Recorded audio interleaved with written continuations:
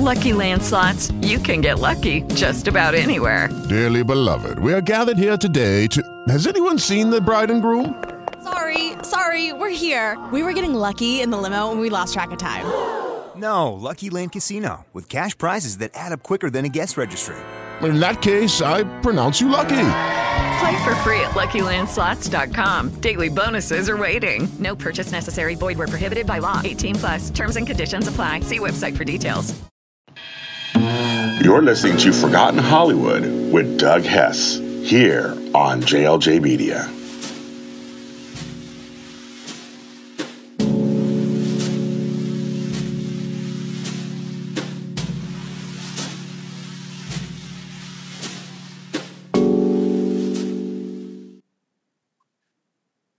Hello, everyone, and welcome to Forgotten Hollywood, your podcast of memories of yesteryear. My name is Doug Hess, and if you're tuning into Forgotten Hollywood for the first time, what I do on this podcast is take you on a journey back in time and share with you pieces of Hollywood that you may or may not know about. And in this episode, we have a very special guest with us today, and it's Ruby Blondell, who is the author of the book Helen of Troy in Hollywood. Ruby, welcome to Forgotten Hollywood. Thank you very much. I'm happy to be here. No, it's our pleasure, and thank you for coming on, spending a few minutes to talk about your book, Helen of Troy in Hollywood. And first question I'd just like to kind of kick off to you is, just tell the audience a little bit about what this book is about and how the book came about. Well, the book was originally prompted by the movie Troy, which is not exactly forgotten Hollywood, because the representation of Helen in that movie made me so mad. I really...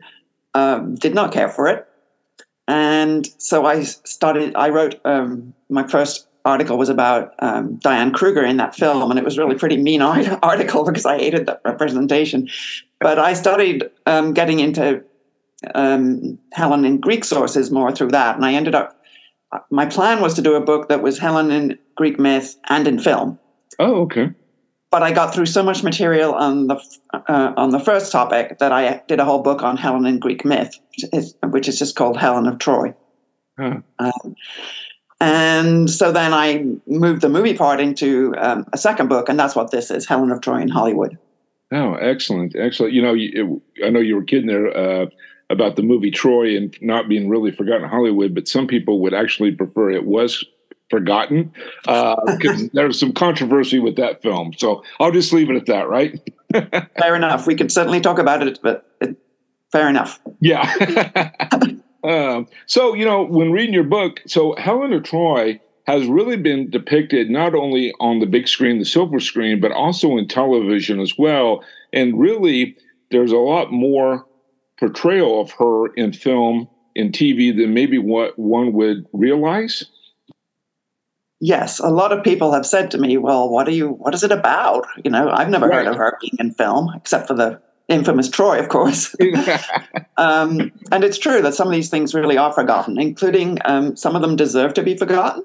Some of them less so. There's an epic from the 1950s called Helen of Troy, directed by none other than Robert Wise, it's truly terrible. I mean, I find that there are a lot of interesting things to say about it, but it's not a great movie, even by the standards of that genre. But one of my favorite Helens, I have two favorites. Okay. One is a silent movie Helen, and the other one is Helen in a Star Trek episode. But the silent movie one is probably going to be of the greatest interest to you and your audience, I would guess, because it really is forgotten Hollywood. Right. The movie has been lost. It's called The Private Life of Helen of Troy, and it was an early film directed by Alexander Korda, who then became famous in the talkies.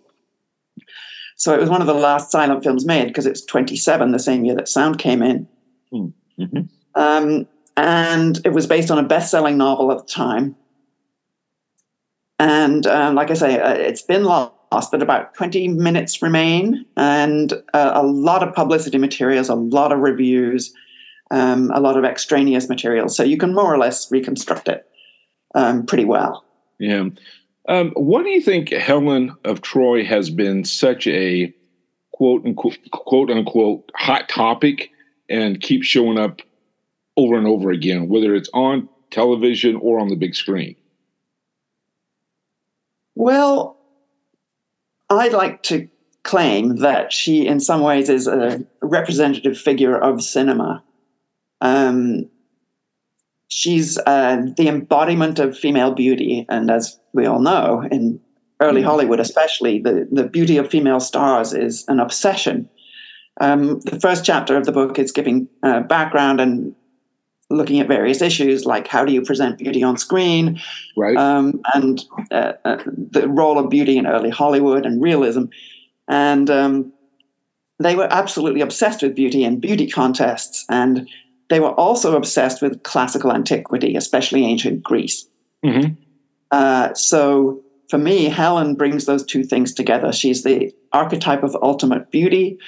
She's also the embodiment of somebody's idea about ancient Greek beauty. And in early Hollywood, they were very keen to appropriate antiquity for themselves to show that the movies were culture. That you have all this contempt for Hollywood, which people still have today, sure, especially from the East Coast. And so the discourse around the movies in Hollywood leans very heavily on classical antiquity and likening the stars to ancient gods and goddesses, statues especially, all that kind of thing. So I think that in that sense, Helen represents the movies for me.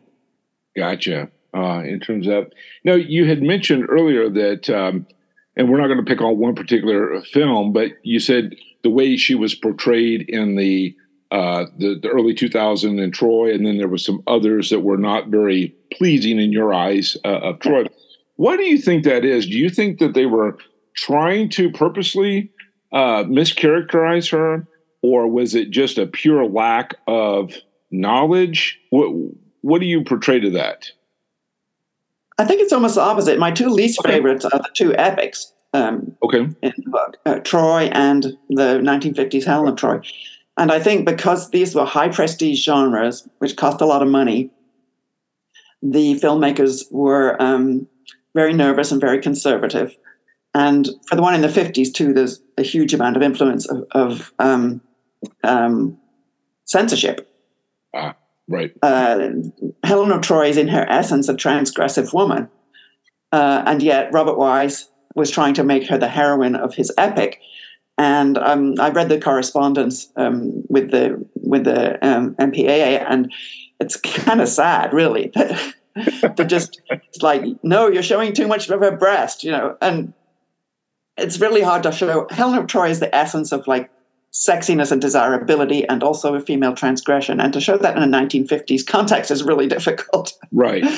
So I think for different reasons, but in both cases, because of the high stakes of the epic genre, those two films are the least successful. Whereas I love the silent movie, and I also love television in general, because the stakes are lower, and so they're willing to take more risks and do different things. Just as an example of that, Helen is normally blonde, super blonde in Wise's epic. They took an Italian actor and they bleached her hair and lightened her skin. Anyway, but in television, there were two dark-haired Helens, both of whom were played by interracial actors. So you're willing to take a chance and do something different.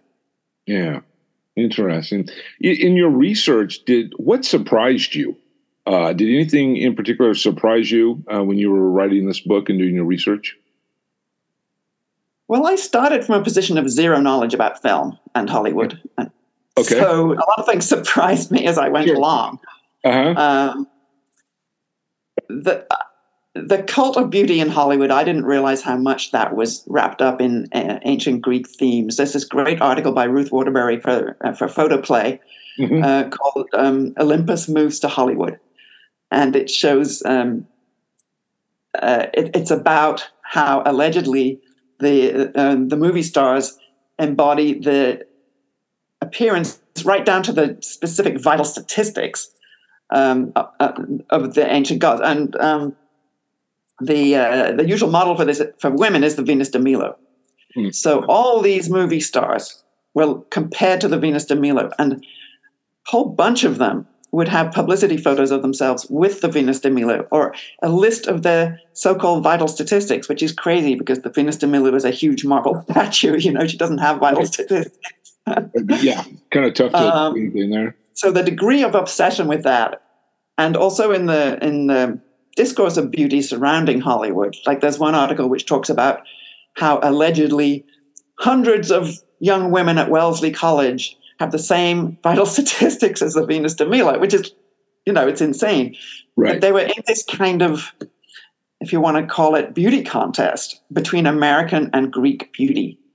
So they wanted to claim that the modern American girl, as they usually call her, is the reincarnation of the ancient Greek beauty. But they also sometimes want to say that actually she's better. The Venus de Milo is a bit overweight. So I could go on and on about that. There's so much fascinating material about the subject of beauty in that period. Sure.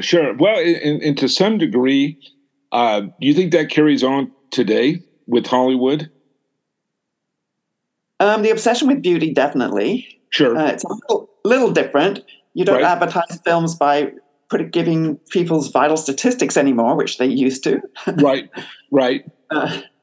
The thing that interests me, that persists, and this goes all the way back to ancient Greece, is this tension that we have between ideas of beauty as objective and subjective. We have the cliche, beauty is in the eye of the beholder. Right. And just about everybody would agree with that. Sure. But we don't behave as if beauty is in the eye of the beholder.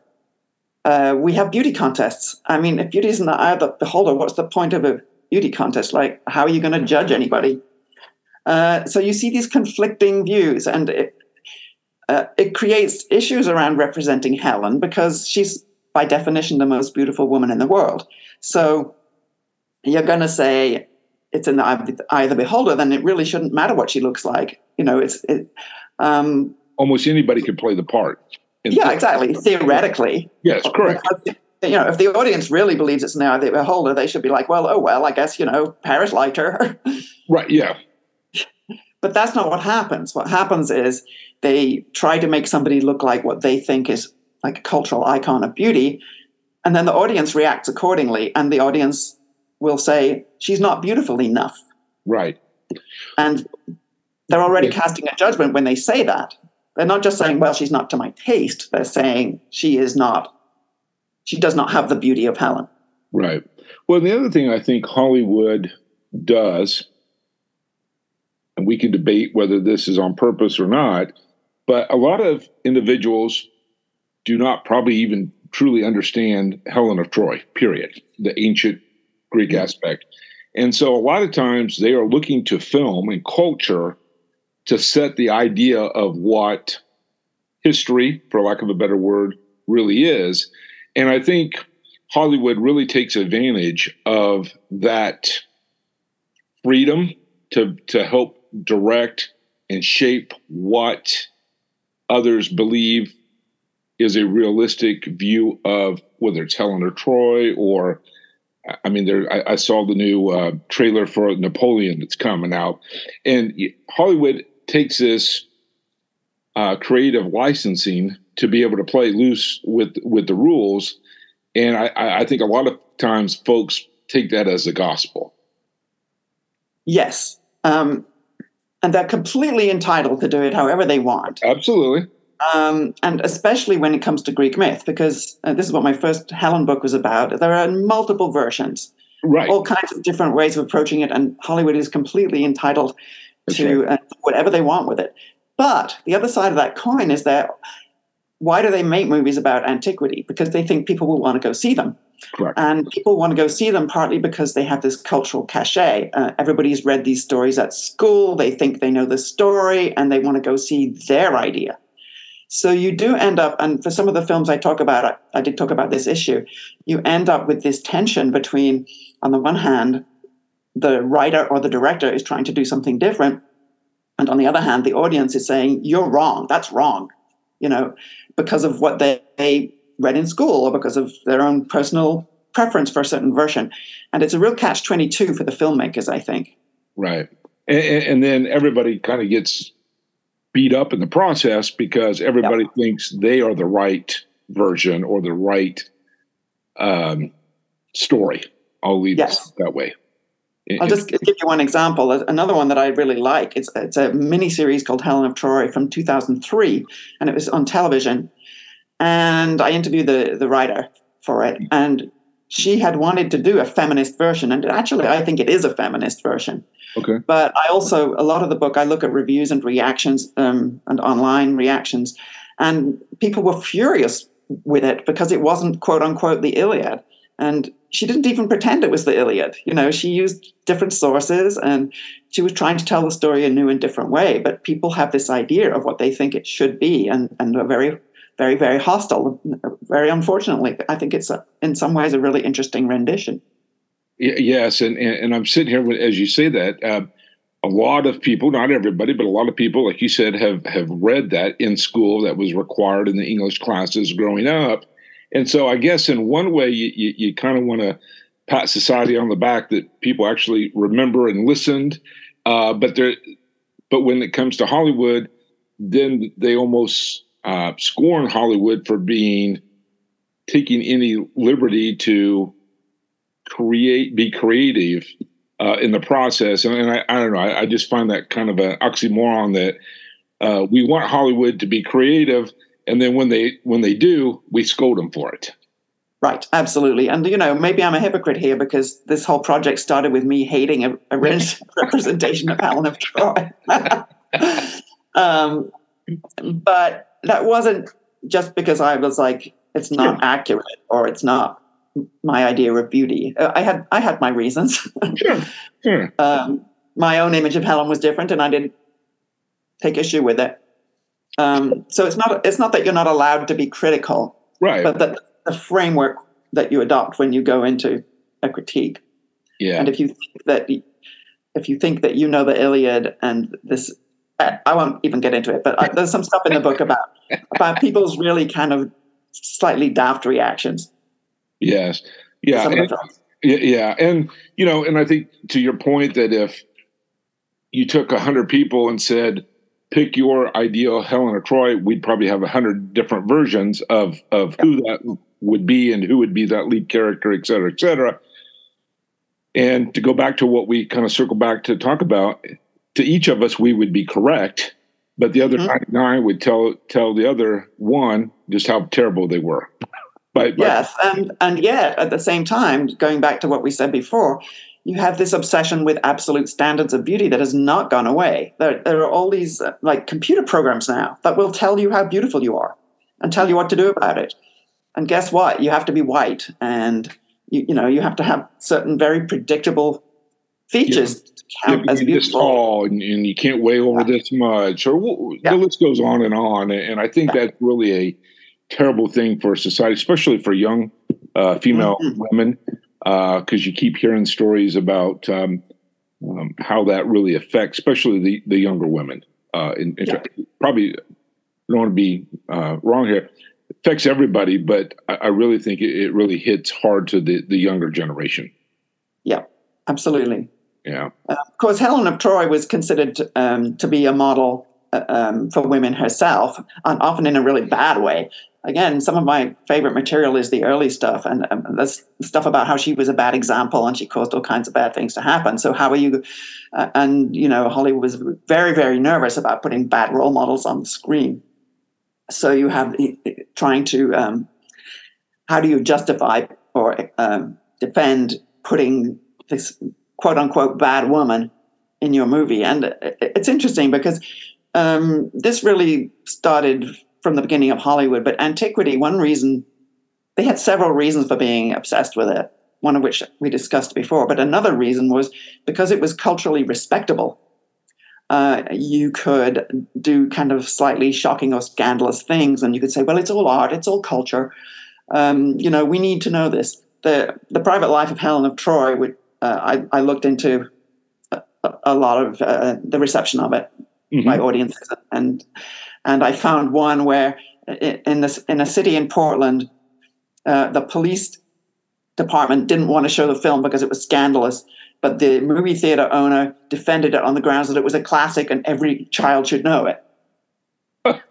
So you could use the classics. I mean, Cecil B. DeMille is the most famous example of this, using classical themes that you can show all kinds of scandalous behavior. Yes. And to a degree, I think Hollywood today actually kind of thrives on that to a degree, to help with publicity and what's the old saying, press is press. There's no such thing as bad press. And it kind of helps generate more excitement and more enthusiasm for the film. And if somebody tells you, oh, you can't go see it, that makes people want to go see it. Right. Yeah. Right or wrong, good or bad. Yeah. Well, Ruby, thank you so much. I know we're getting close here on time here, but I want to thank you for coming on and spending some time with us today. I do believe you have a special offer if somebody would like to go out and purchase this book. It's by Princeton Press. Is that correct? That's your publisher? I do indeed. Yes, it's Princeton University Press, and it's 30% off if you put in the code P325. P325 is the code for 30%. That is the discount code for 30% off, yeah. And just for our listeners, that's good only at the Princeton Press website. I imagined so. Yeah, it must be. It must be on their website. Technically, the book isn't even out yet, but yes, but you can pre-order it and make sure that you go out and get a copy of Ruby's book, Helen of Troy in Hollywood. You're not going to be disappointed. And Ruby, thank you again for coming on and sharing a few minutes with us. And we really appreciate you coming on and telling us a little bit of Helen of Troy. Thank you so much. It was really fun. Well, thank you so much. And thank you for listening to this episode of Forgotten Hollywood. Just search for Doug Hess or Forgotten Hollywood. You can also find me on Twitter, Instagram at HessDoug14. If you listen to this podcast on iTunes or another podcast service, please subscribe or rate and review this episode. Tune in next time for the latest episode of Forgotten Hollywood. Thank you for listening, and we will see you.